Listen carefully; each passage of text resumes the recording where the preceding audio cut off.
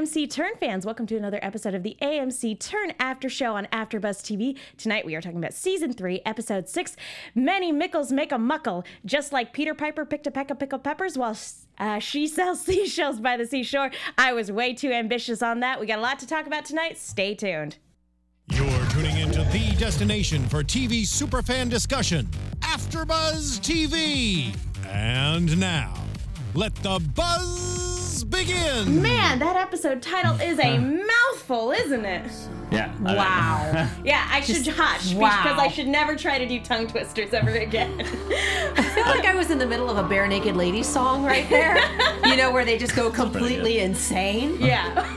It's just a string of nonsense words tied together very, very quickly. It's a bold strategy for an open, but I respect it. I'm glad that you can at least respect the attempt. And next we're going to hear you do the solo from Guns and Ships. Oh, no! No, that is impossible. I can do it. Well, guys, let's go ahead and introduce this fantastic panel that I have with me tonight. To my left, Katie Cullen. I'm taking this horse by the reins, making red coats red with bloodstains. Hello, everyone. You can find me on Twitter at Kiaxet. That's Kiaxet. And next to her, Keith Black. Do you have a rebuttal? No, not nearly as impressive. I'm Keith W. Black, and you can find me all over the internet at Keith W. Black. And I'm Megan. You guys can follow me on Twitter at TheMenguin. That's TheMenguin. We are also going to be keeping an eye on the hashtag ABTVTurn as well as the live chat. For the question in the live chat, nobody knows what a mickle or a muckle is at this point, except presumably a lot of one go into the other. Google it. I feel like Washington knew, and he explained it at one point, but I was so...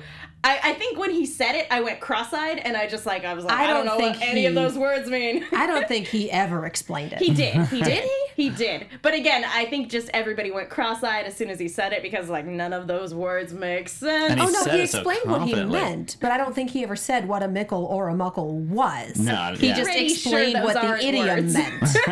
Pretty sure those aren't words. Well, they might have been words 300 years ago. We just don't know. I think even back then it was gibberish. Strategy of just saying something with such utmost confidence that you're like, everyone in the room's totally going to think I know what I'm talking about because I was so confident. He just put his face back in, get his hair did. He's like, just go with it, just go with it. You know, he was probably like, you know what? They respect me so much that Nailed it. I could say nonsense and they would still think it carried weight. That's He's impressive. like, let me try that. And then he just delivered many mickles make a muckle.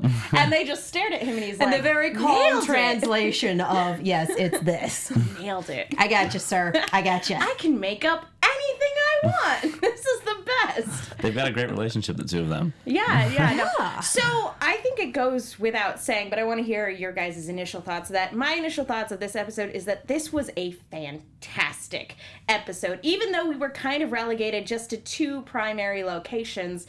And, like, if you step back, it's like, oh, yeah, it's the worst Thanksgiving ever and the most awkward dinner party ever. Pretty much. But, like, at the same time, so much momentum was carried through in this episode. And, like, there were parts of this episode where I was on the edge of my seat.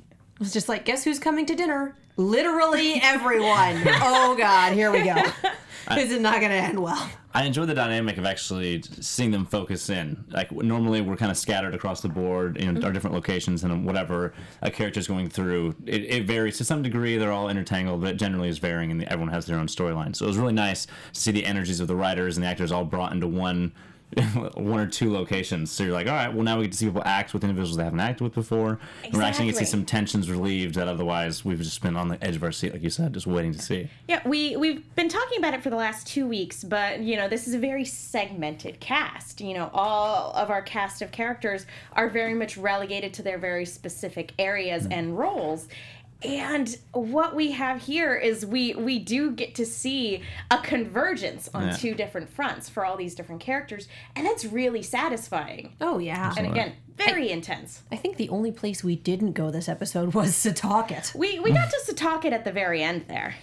Did we? Did they actually make it back? They're just hanging out on the seashore. Oh, that's right. Yeah. But yeah, not a whole lot of focus on Setauket this time around. So yeah, before we really get into the thick of it, I want to remind you guys very quickly about iTunes. Folks, if you haven't already done so, we love hearing from you. So please go to iTunes, rate, subscribe, leave a comment. For those of you who leave a comment, you'll get a special shout out on the show. And it really does mean a lot to us. It shows the producers here that you like the show that we're putting on. And it helps us, I mean, for some reason, people who work on the show, strangely enough, pay attention to our show for some reason, which is still mind-boggling to me. So when you guys go to iTunes, rate and subscribe, leave a comment, all that jazz, it shows them that, hey, maybe I want to come onto this AfterBuzz thing. So it helps us get guests and all that jazz, helps us get more publicity. So we really appreciate that, and so we can keep doing what we are doing, which is hopefully entertaining you.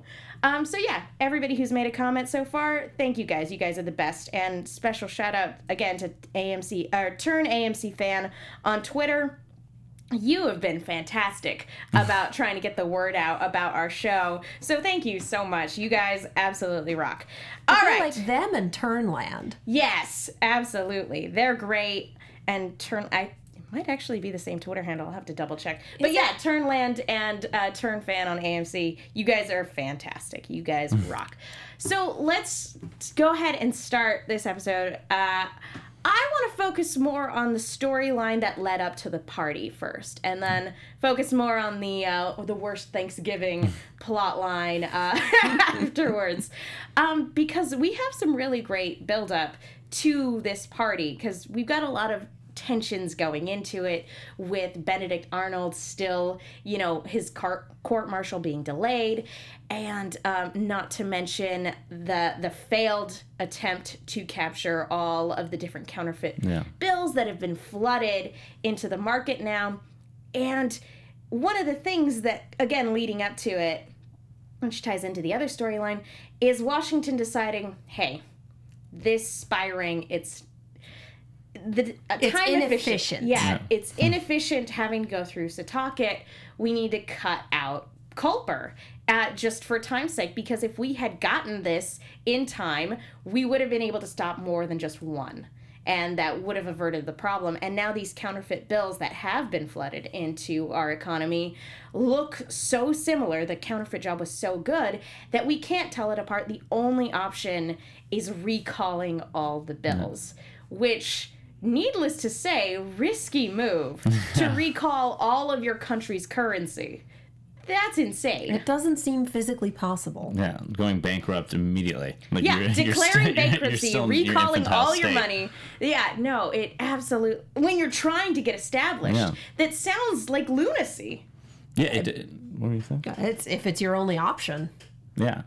I think you're put in a position where it's, I mean, even today, corporations can declare bankruptcy, and next thing you know, they're still operating. And too big to fail. Yeah. And Continual going out of business sales, but they never actually go out of American Furniture Warehouse, ladies and gentlemen. That's how they live their lives. That's their business model. Continually going out of business, but never actually going out of business. It's all about the margins, man. I think that's what George Washington is playing. He's playing the margins. He knows that if they go bankrupt, they can still afford other campaigns moving forward, because they can rid out what ultimately is going to happen in the country, which is just complete and utter failure if that cash actually ends up getting circulated. Yeah, but this could very well backfire in terms of everybody, not being able to believe in this government that is trying to get established. Absolutely. If,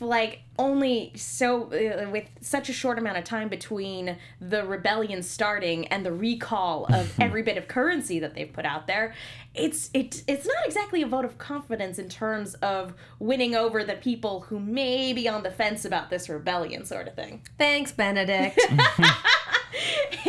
Nudge, nudge. It also parallels the French support, though. I mean, everything was based off image. They can't reveal traitors in their midst because it's image. The whole army's image and the whole idea of America is an image, and it's an ideal that people, they can't grasp it yet, and that's what he's trying to get them to join up for.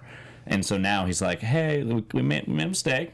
But like, it's still, the image is still, it's still intact, and this is what we're going to become stronger because of it. It's better to address the problem than to pretend like nothing's wrong and allow this extra currency to cripple them. And it's better to address the problem than to not know it exists at all. Yeah, that too. Than to just have this going on and then slowly crumble from within without ever knowing why.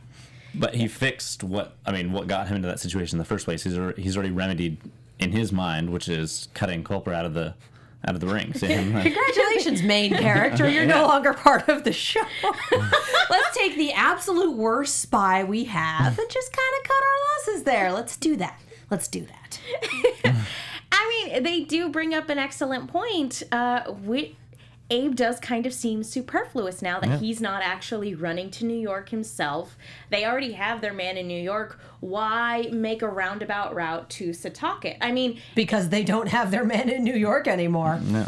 Screwed that one up. We'll get to that. Get to that. But before we actually get to the party, we have this beautifully, masterfully cut together scene of Andre trying to convince his superior that Benedict Arnold is worth believing in and investing in, investing being the key word. And simultaneously, Peggy is trying to convince Benedict Arnold that a full turn is the proper course of action given how he's been treated. And it's this wonderful back and forth. And again, props to the editor on this one because this was awesome. Well, and the script as well, because the dialogue flowed so beautifully, even back and forth between the two scenes. That's not easy to do. No, not across at 4 all. different characters in 2 different places with multiple different motivations. That's kudos, man. Yeah. Kudos. Yeah, we have Andre and Peggy both pleading their cases. And Andre's superior, whose name escapes, I think it's Clinton. I think it's General Clinton. And then Benedict Arnold, both being obstinate about the same thing. Clinton's like, why should I invest in this guy when he's done nothing? And Arnold is like, why should I betray my country when they've given me no compensation? Yeah. You know, it's such a fun, really good scene. And again, it's one of those things where you just start leaning towards the TV as it's going on. And then when the scene breaks away, you're like, was I leaning towards, where am I? I feel like no matter what happens with Benedict, I just want to hit him with something. Regardless. He is abrasive. Abrasive is one word for it. Told you he's cut from the same cloth as Gaston, like Beauty and the Beast, Gaston. And he operates in the battlefield. That is where he's in command. So going back to civilian life and not being in command or taken as seriously as you would be on the battlefield, he feels completely undercut. Yeah. And in a way, Peggy and Andre are both like recruiters because pretty much it's a job negotiation and they're just hashing out the details. And you've got Peggy arguing one side and you've got Andre arguing like the other. Like a contract negotiation. Yeah, and that's pretty much what's going on right now. So it just comes down to the terms of their agreement. But whether they actually separate their ways completely, I think we both know is going to happen. For me, I saw Arnold as kind of more of like an obstinate child in this moment because he's throwing his tantrum. Pardon me. And then he gets to that point where she's like, what do you think you're doing, when he's ripping up the letter? And that's when he just kind of breaks down a little bit and shows a little bit more of that emotional vulnerability, or if you want to look at it another way, that emotional instability of just like, I don't know anymore. Where am I going with this? And he decides that he's going to plead to Washington to move up his court-martial date so that this can be done and over with, that he's not ready to make that full turn yet.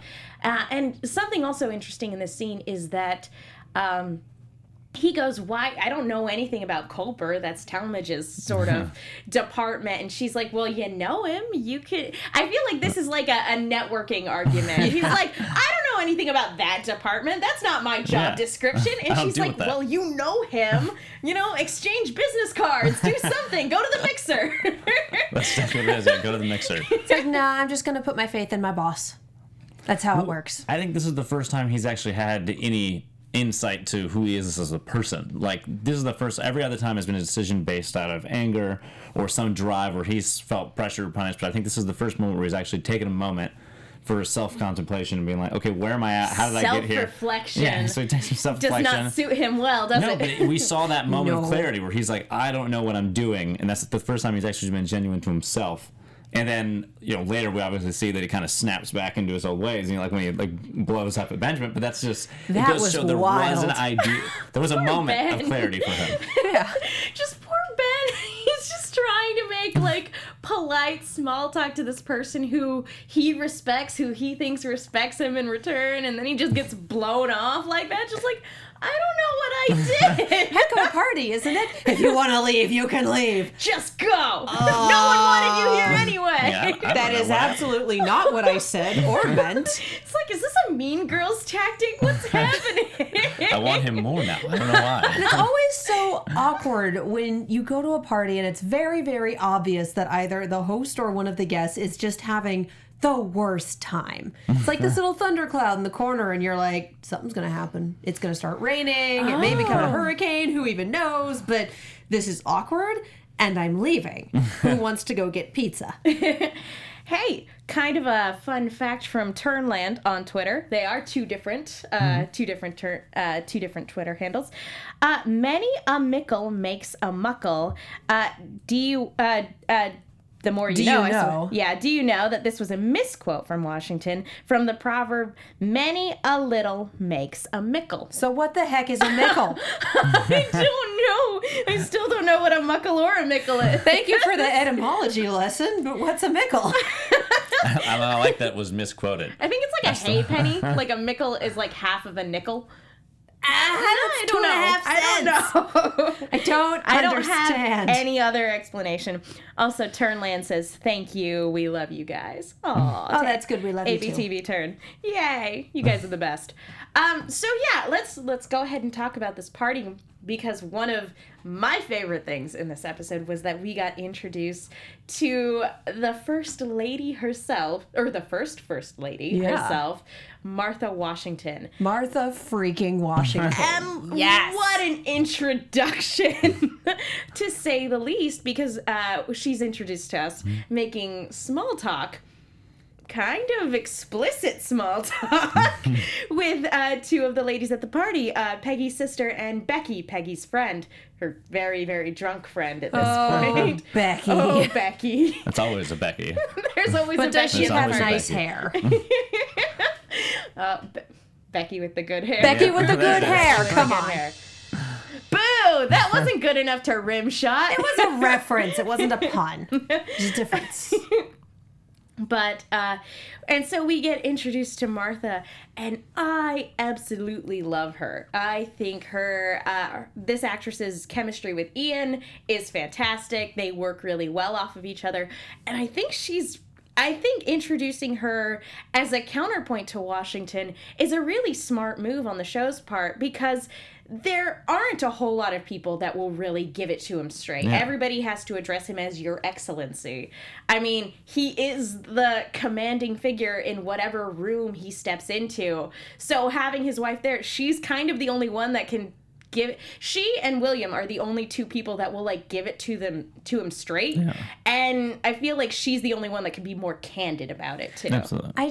I think the best moment in this episode for me was that conversation about, I want to do what's right. I want to do this. I want to be respected. You want to be liked. No, I need to put what's ahead for what's in the interest of the country ahead of. No, you want to be liked. Like, yep.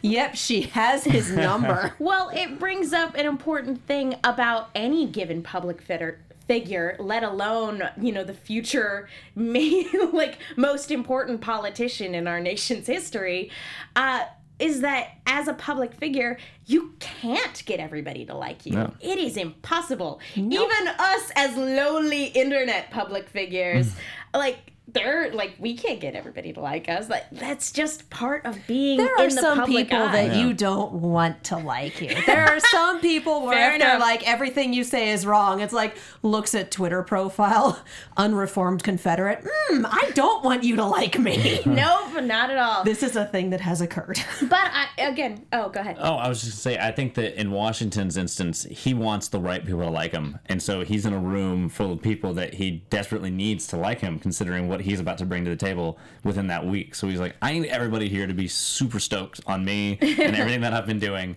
And the balance for her is I like, because we've seen the rapport between him and Anna Strong, which it's definitely where he's the domineering figure. But with Martha in the room, you can tell that he definitely has the respect for women and strong women. And he doesn't act as every other soldier does or every other officer. He's a lot more respectful and a lot more aware of what their capabilities are and how they can be counterparts to him. And I think that he's able to bounce off of her and be as candid as they need to be for you just want to be liked. You know, she has to know there's a huge amount of respect coming from him towards her. Otherwise, she would never be, you know. Well, she's not going to say that. I think it's his respect for her that, you know, that's the reason he married her. Absolutely. You know, that sort of thing. But he is in a very interesting position because he does have to convince... he is literally between a rock and a hard place in this. And because he wants to help his friend Benedict Arnold by moving up the court-martial date so that Arnold can get married to this very charming young lady that is throwing this party. And doesn't want to marry him. She's just like... Which, I should have mentioned it when we were talking about the editing back and forth scene, but man, she must love John Andre a lot to put up with Benedict Arnold and his outbursts and emotional instability. It is a roller coaster ride just having a conversation with this man. But so, you know, he wants to help out Benedict Arnold, but he also needs Congress on his side.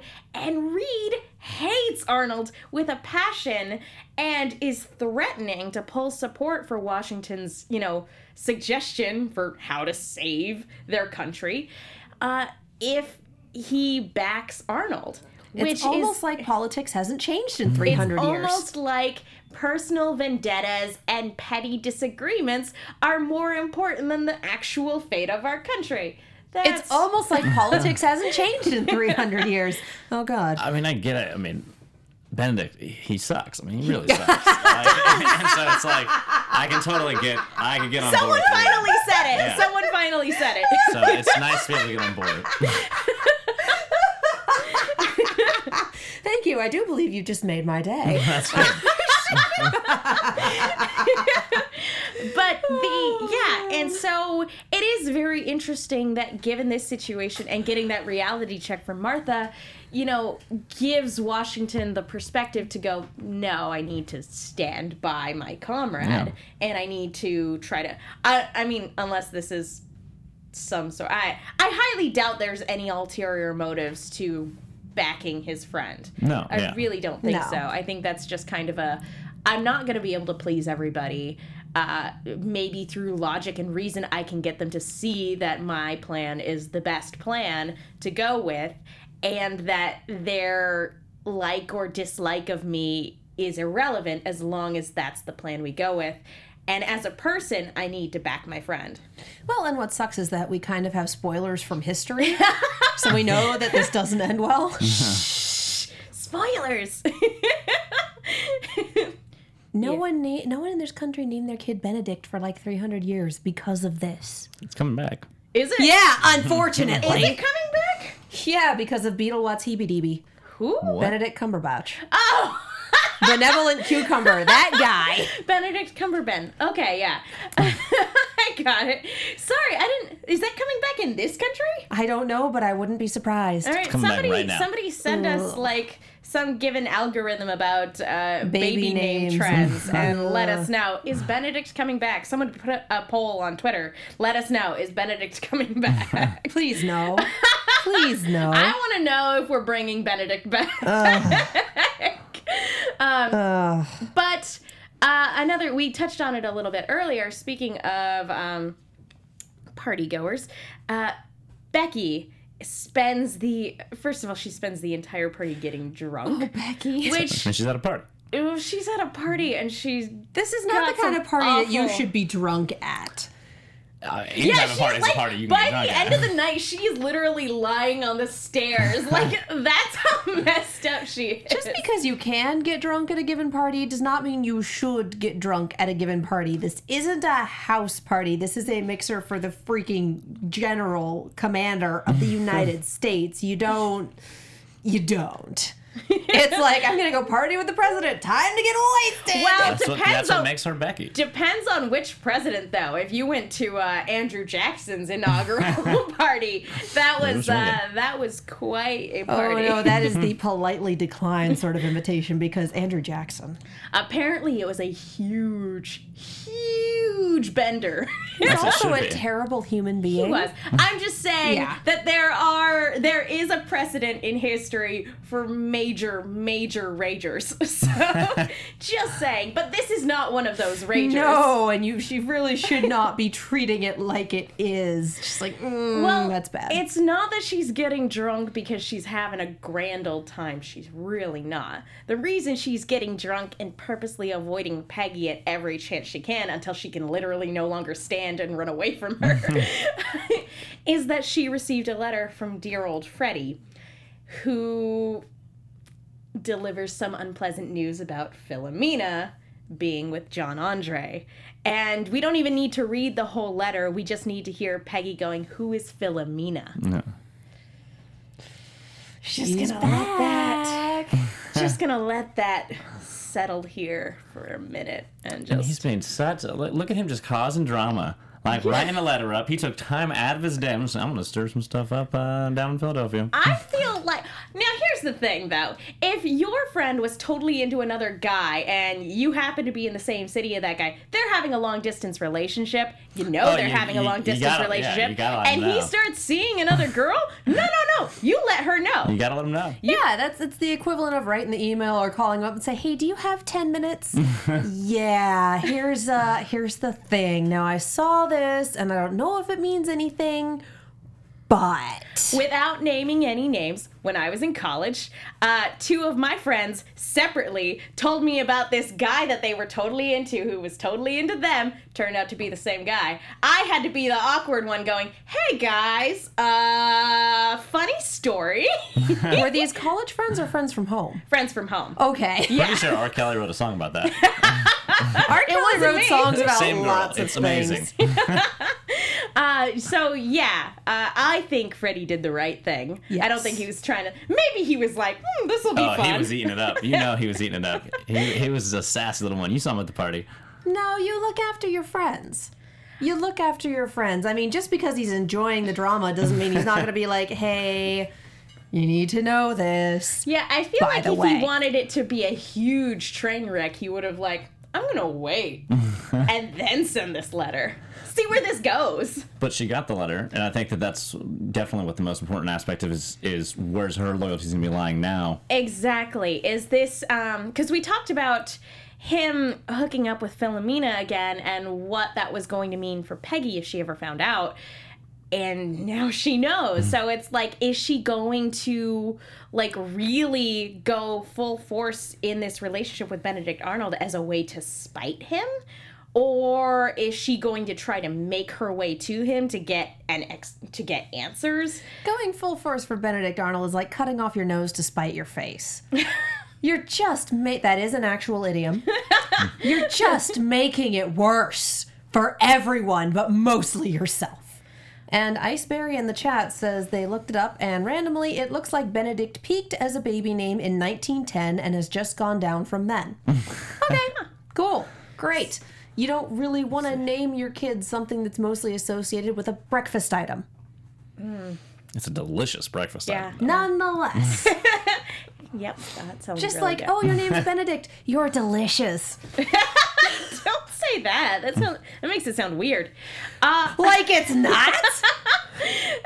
Anyway, there's one other aspect of this party that we should talk about, and that's speaking about actors who don't normally get to converge, is we do get to see Peggy meet Ben Talmadge, who probably in her mind is like, why couldn't I have been hired to like get this guy on our side, because he's the head of intelligence and he looks like he's a lot more even-tempered than Benedict Arnold. And with the way that she sort of sets him up with the whole like, "Oh, Benedict really respects you," and how Ben kind of gets that thrown in his face, towards the end of the episode, you see her dancing with Washington, and Ben, like the music changes and you can just see him looking over this scene and going, something's not right. about this person that Benedict Arnold is engaged to. Yeah. Well, and that's after we get the, everyone's so, engaged. That's the word I'm looking for. Everyone's so engaged with the details that they're missing the bigger picture. They're missing stuff that's right in front of them. Thank and he you, hears William. that Yeah. and he kind of goes, like Kill Bill music Interesting. starts to play. Yeah, so it's like, is he going to be able to piece these two things together? And even if he does, we saw with Charles Lee that, like, we can't openly admit to having traitors. So once the whole Benedict Arnold thing is uncovered and comes unraveled, if it even, which I don't think it will before the season's out, I'm pretty sure that's going to be a little further down the line for this series. But even so, how do we go about dealing with that without, without making, again, it's all about that image. We can't appear weak and conflicted. How do we even go about dealing with this problem? They managed to skirt it with Charles Lee, but how are you going to do it for Benedict Arnold? My question is, does he suspect Peggy or does he suspect Benedict? I think that he's Probably I Peggy. think Peggy, and it's an interesting dynamic because you see George Washington. He's always been that figure that knows what's happening 5 steps ahead, and Ben's learned from him and realized, I don't know everything. This guy generally has a handle on stuff, and I'm still learning. And this was the first kind of juxtaposition where Ben is in the power position, noticing something that George hasn't. And so hopefully he... Not since the end of season 2 when they had that whole assassination attempt that they were able to intervene with. I will say, to Ben's credit, though, probably one of the reasons why he is able to sort of pick up on the fact that something is wrong here is because he knows how much women are capable of, because he's friends with Anna Strong. Absolutely. That's a good point. This is a friend who earlier in this very episode is like, I can do this, I can do this, and if you have any reservations, this guy gave you no choice but to trust me. And not to mention they had that whole exchange in... I don't know if it was last episode or like 2 weeks ago, between him and Anna of like, I can contribute more to this army. So he knows what she's capable of. That was last episode. Yeah, I think so. And then so he knows what women as a whole are capable of because he has such strong friends. And so I think he's able to better put it together, whereas Washington, even though he has so much respect for his wife Martha, when we saw him meet with Anna Strong, there was this... I think he has an overall really great opinion of women and their role in the spy ring, but I think you're right. I think when he's not overtly seeing something, he doesn't think it could be a threat to him. Yeah. So I think he sees Peggy just as a socialite, and he knew her when she was 14 as well. They occupied the same time that Benedict Arnold was there and met her and everything like that. So I don't think he thinks of this person who was a little girl last time he was there as potentially being a spy that could bring down their entire operation. And she's also engaged to one of his good friends. And, at that point, you kind of extend a measure of trust. Like, this person trusts you with his everything. Therefore, you deserve some of my trust as well. Yeah, agreed. I think that Ben has the unique ability where he gets to see the intricacies of the everyday with the spy ring, whereas George only gets his summary, whether it be at the week's end or the month's end. He gets the report. So Ben is in a unique position where he knows that Andre was stationed in that house because he had a spy in the home that was sending information to Anna. So he knows who, what, where, and why. And so now when you're seeing her kind of getting so chummy with George Washington and also with Benedict Arnold, for him, he's like, okay, well, she's had a lot of exposure to the enemy on such a grand level. And again, it's my direct counterpart.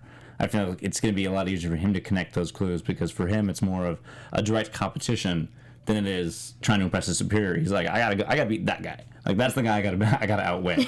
And so now he's finally had that connection where he's realizing I may have been onto something, but otherwise...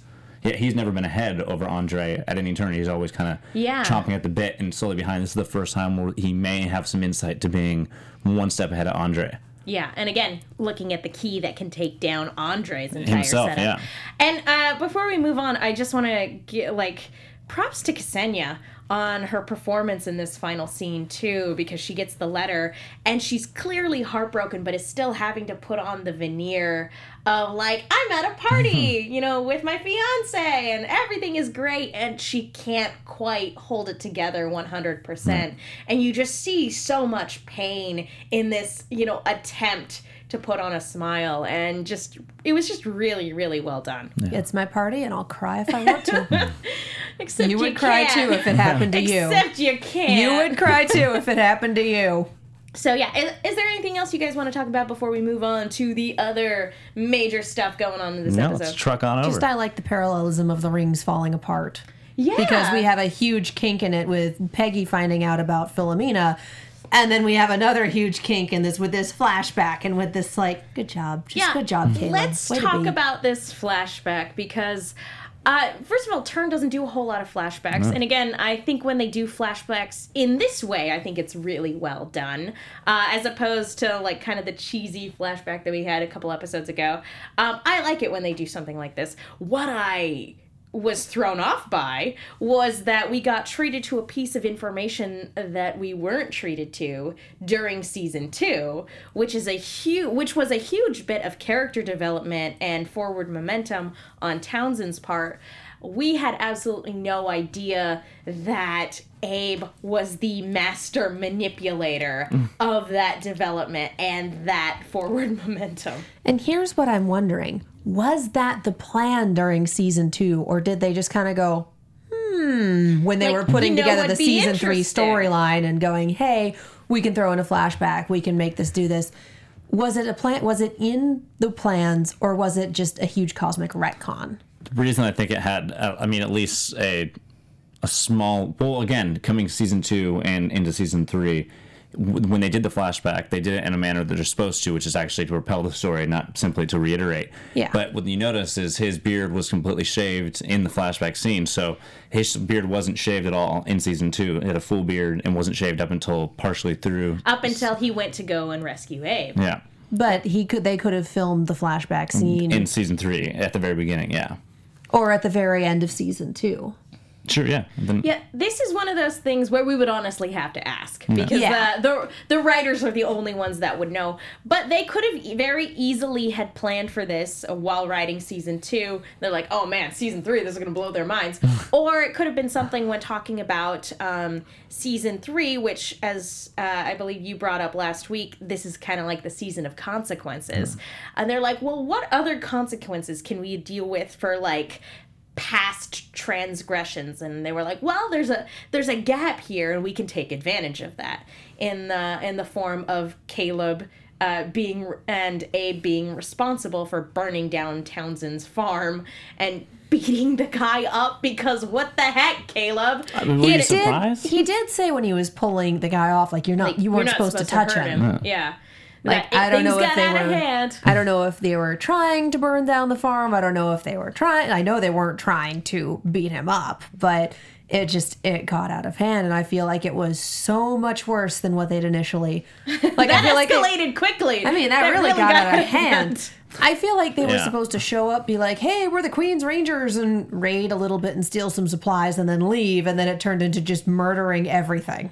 Like, that's a Yeah, I problem, didn't think you had you to guys. kill all the animals. I mean, No. but again, I wasn't surprised at all. The second that they cut to the flashback and I saw a masked figure, I'm like, okay, that's either Abe or somebody else in the second that ring. you see them being like, we're the Queen's Rangers, and they're wearing masks, you're like, something's Yeah. up. Because at this point in time, even a few months, when they say a few months prior, even at that point, Simcoe had taken the reins, and they were on the hunt for Hewlett, and the Queen's Rangers are decked out in Yeah. uniforms now. They are not the we wear masks and like sneak up on you. Well, they'll sneak up on you in the dead of night, but they're not gonna if they're gonna wear masks, they're not gonna announce themselves as the Queen Rangers. They're just gonna kill you. But unless you've encountered the Queen's Rangers, how would you know that? It doesn't matter. You'd be dead. I'm just But if they saying kill that- everyone, where do the stories come from?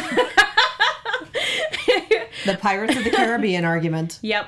But yeah, no, and this is again, it's not that the Queen's Rangers under Simcoe's command are all that great either. I mean, we see them brutalizing people in this episode. But it's an interesting dynamic, too, because we see them doing that. And the group of scoundrels that Caleb has rounded up, ruined this guy's property and beat him.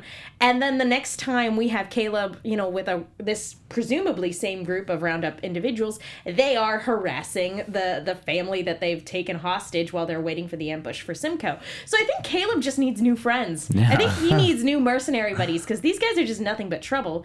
But again, it is a nice juxtaposition to compare them to the Queen's Rangers under Simcoe's command, because they're not that different.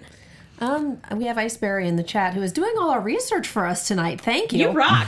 Saying they're 75% certain it's a retcon because it was different from what Samuel tells Abe in season 2. The Rangers demanded to use the Townsend's horses, and when he asked for payment, they burned down his stable. Okay. They continue to say, I like the development, but it's worth noting that they established it differently. Okay. Yeah, no. I would totally buy that. I would have to go back and rewatch that episode to double check, but that sounds right. Yeah. That really does. And great reasoning to use a flashback is to splice in some information that you otherwise didn't let the audience know. Exactly. Or needed to alter. Yeah, again, to make those minor alterations. And you can't blame them. It's really hard to think about an entire season when you're planning stuff out, let alone what you're going to be doing several seasons down the line. And even if you do, plans change. So I don't blame them for that minor canonical change. Yeah. Yeah, I think this is something that's interesting and still makes sense. But yeah, let's talk about Abe, because I thought Abe and Simcoe on the trek together, I thought that was going to last for a little bit longer. Yeah, I thought they were going to wind up showing up at the house together or something, but it was like, oh, no, you can leave. We're going to go do our own thing. Bye. Oh, wow, that worked out really well for Abe. that could have been terrible. Yeah, you're like, what, for real? Oh, okay. Thanks, Simcoe. But again, he's way lower on Simcoe's list of priorities, and he doesn't necessarily have a reason to suspect him right now, because Rogers is the main suspect in terms of being Culper. So Abe, instead of going home to Setauket, runs over to warn Samuel about the incoming Queen's Rangers, a.k.a. the incoming Robert Rogers. And at the same time, and again, this is what we're talking about with a convergence of characters, because literally a bunch of different characters show up out of the blue, apropos of everything that's going on. And so we have Abe, Anna, Caleb, Robert Rogers, and then tailing them is the Queen's Rangers, but they're all meeting while Robert Townsend is on his way. So what we have here is the setup for the absolute worst Thanksgiving ever. And we also get this moment between Abe and Anna, because it's the first time they've seen each other since she pieced out. Yeah. And she's come basically bearing the news of, yeah, you're done. We don't, I mean, nothing personal. Super casual, too. But we don't really need you in the ring anymore. You're too slow, so it's like, this is great, but you're going to be talking to me? Because you can't talk to the guy who pretended to be the Queen's Ranger? Like, that's awkward. I'm doing your job now. And I absolutely, probably my favorite moment in this entire exchange is when Samuel is like, oh, first the other guy and now you? Yeah. And she's like, what other guy? Yeah, who's the other guy? Who are you sending around? It's like, great, perfect. It is interesting to see that I feel like throughout the series, whenever Anna comes up, Abe goes down and vice versa. It's almost like they're circling one another and they both can't be up at the same time. Where she's out of the ring and he's like, okay, well, things are now going good for me. You're gone. It kind of fixes my problems of the moment. And then she's like, well, I want to be back in the ring now. And then when she gets back in, and you're like, well, Abe, sorry, you're out. Abe's out. And now you're back in, and it's Abe's own doing. So it's constantly his own doing. And he's like, is this because I ruined your wedding? She's like, no, idiot. Although we should probably talk about that at some point. Like, well, partially, but no. I just really enjoy how connected the two characters are, even when they're not in the same. I mean, they're not operating in the same city anymore, but still they are wholly connected.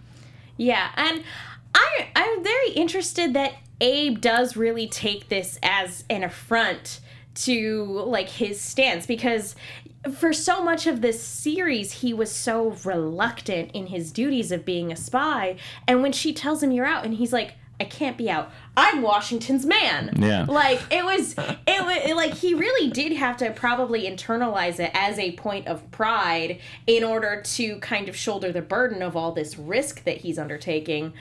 So to be told, no, we don't need you anymore, that probably does really hurt. Like, in one way, I was like, oh, I wonder if he'll be relieved, because that means he doesn't have to do this anymore. He doesn't have to keep lying. He doesn't have to keep putting him and his family in harm's way. His relationship with his wife is, well, it's a little better now, but for a good long while it was tanked. His relationship with his dad is tanked. His relationship with most of his friends are tanked. Like, even if he's out of the ring now, that doesn't free him from the consequences of being in the ring. But yeah. I think for him, it's not. I don't think the ring itself has really ever been about being Washington's man. I think it's made him find who he is, and it's given up to this point he's been living by somebody else's rules, whether it be his father's or his brother's when he passed away to marry his wife.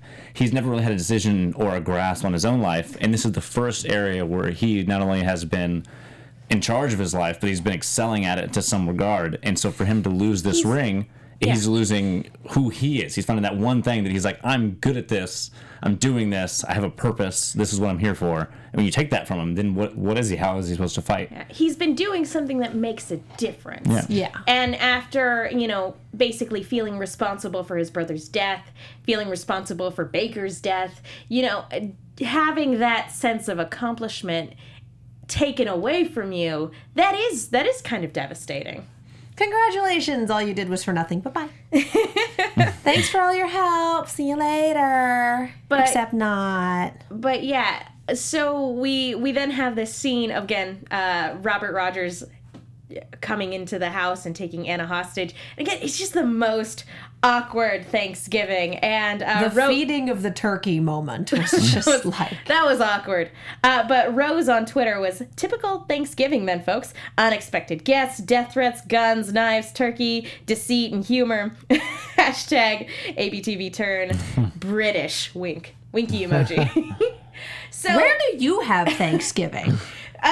Maybe they're from the UK. They don't celebrate Thanksgiving. It is a wholly American thing to do. Well, yes. Yes. I guess, no, they have it in Canada, too. Different month, though. Yeah, it's in October. Well, I said last week that they probably wouldn't have another Thanksgiving. I think that was a solid prediction last week. Yeah. And I think that we also got to see, there's a strong relationship for Townsend between what war and what he's actually fighting for in his religion. Whereas his father is devout. He is now, you can see that he's wavering, and the first bit of that wavering, I think, came when he actually decided to help at all in the first place. That's when he's really decided, okay, well, I'm helping. This is definitely against my religion, because although I am just listening, watching, and writing, it's still, I'm taking a fight. So I think for him, he's battling in a way, and now he has to make a decision whether he's going to be a Quaker and get out of the battle entirely, or whether he's actually going to step up and be like, regardless of them burning my father's barn down, it was for a good cause. I couldn't, get off the pot. Yeah, it's the difference between practicing your faith in name and in deed. And we see that in the flashback when he hands his father the gun. He's like, you need to be able to protect yourself. And his father's like, we can't do that. That is very much against our religion. And his attitude is, in terms of if he gets attacked again, he has to turn the other cheek. That is what he's been brought up to believe, and that the best way for them to combat people who want to hurt them and people who want to take away their liberties is by participating in the spy ring. And I thought it was excellent payoff when Townsend pulled the gun on Robert Rogers. Absolutely. It was really great payoff because we had that exchange earlier, and we know the context of what it means for him to be carrying a gun on his person, and then to have Caleb try to fire it. And it's not loaded. It's not loaded. That was beautiful. It was so perfect. And the best part of that shot was you just get the parting shot of Roberts just laughing to himself as he rides off into the dark. Because you hear Caleb yell, and then Rogers is just like, ha, that's hilarious. Well, he's got to be a little embarrassed too. He's like, "Oh, got duped. I got duped by the Quaker." I got duped, but that's so great. Y'all are cards, and again, you get the impression that for Rogers, this is just another day at the office, and that the only real like negative takeaway for him is like, Abe, I liked you. Not cool, dude. Yeah. Not cool. Like, next time, you watch out. And also when we have the Queen's Rangers converge on the house, we also have Simcoe, he finds Abraham's gun, which don't initial your guns. Just don't. Just don't. It's the serial number of the olden days. There weren't that many people, so they didn't need to have serial numbers. They could just write your initials on there. There's like 5 people in this town. We can figure out who's it is. This is how you know that you're from a small town. If I lose my gun, I've got my initials on them. That's Bill's gun. For sure, it's Bill's gun. I know Bill's gun.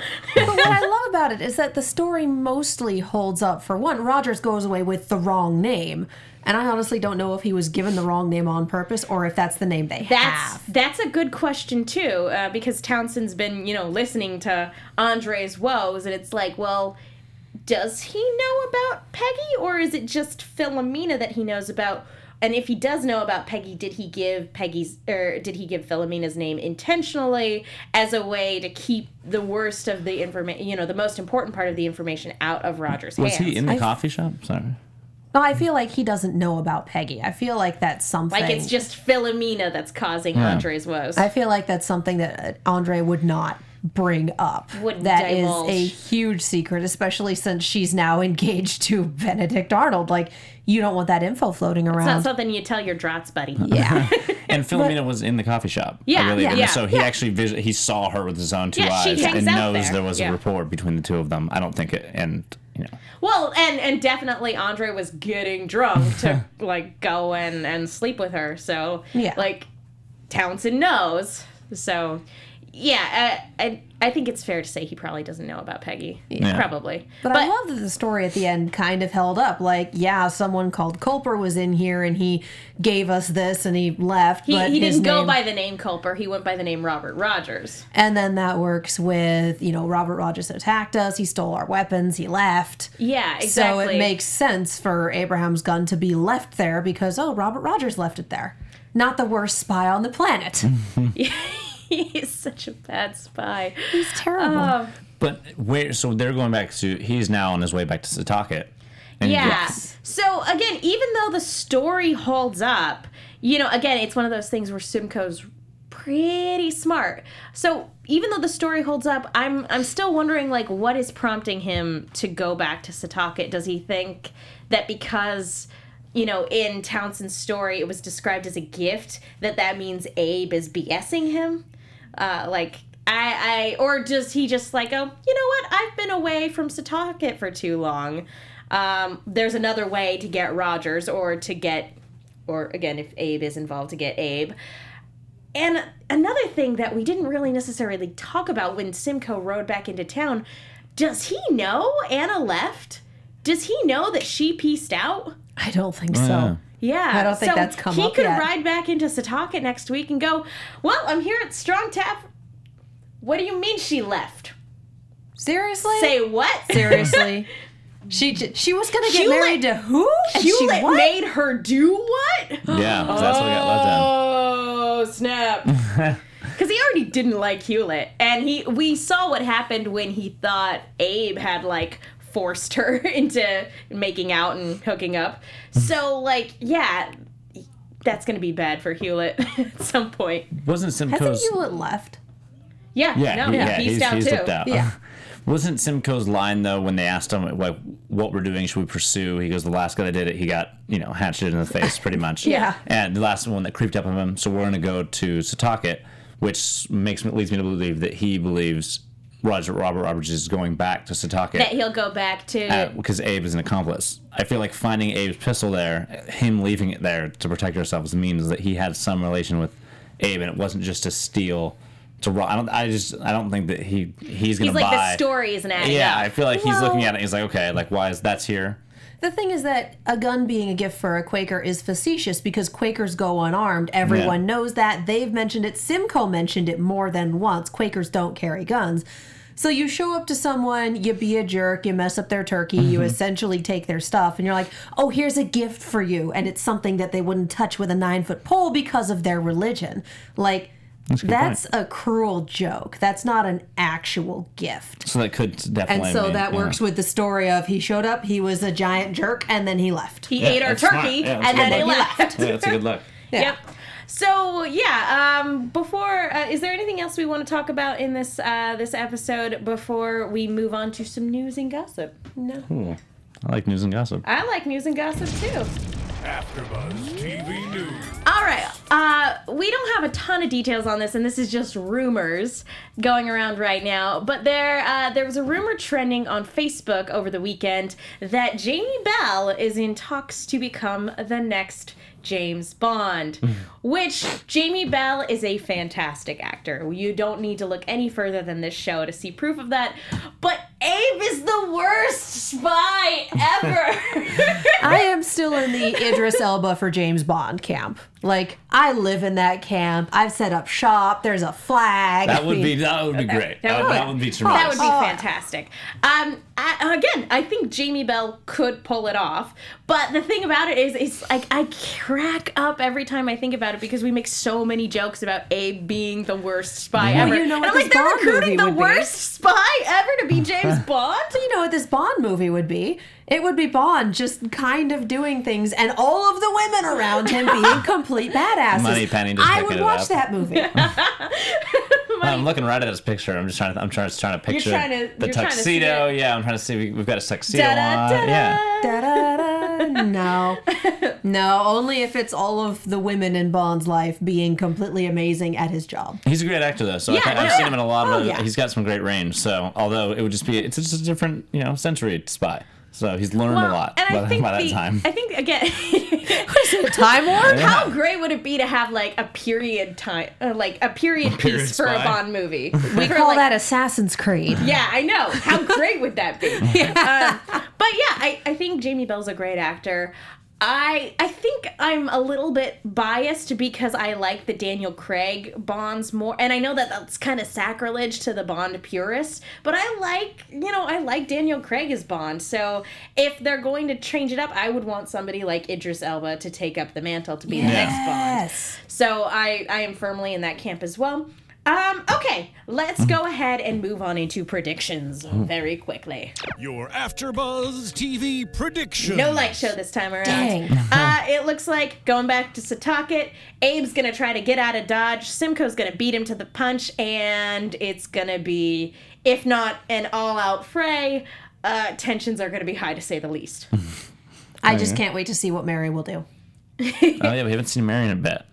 I'm looking towards a Robert Rogers nice little surprise visit towards the end of the episode with Mr. Andre, or perhaps Philomena. It looks like Philomena's gonna be back in next week's episode, and I worry about her. Philomena is going to be looking a heck of a lot like Peggy by this point in time. Yeah, so, we saw the hair. Yeah, definitely. It's a good updo.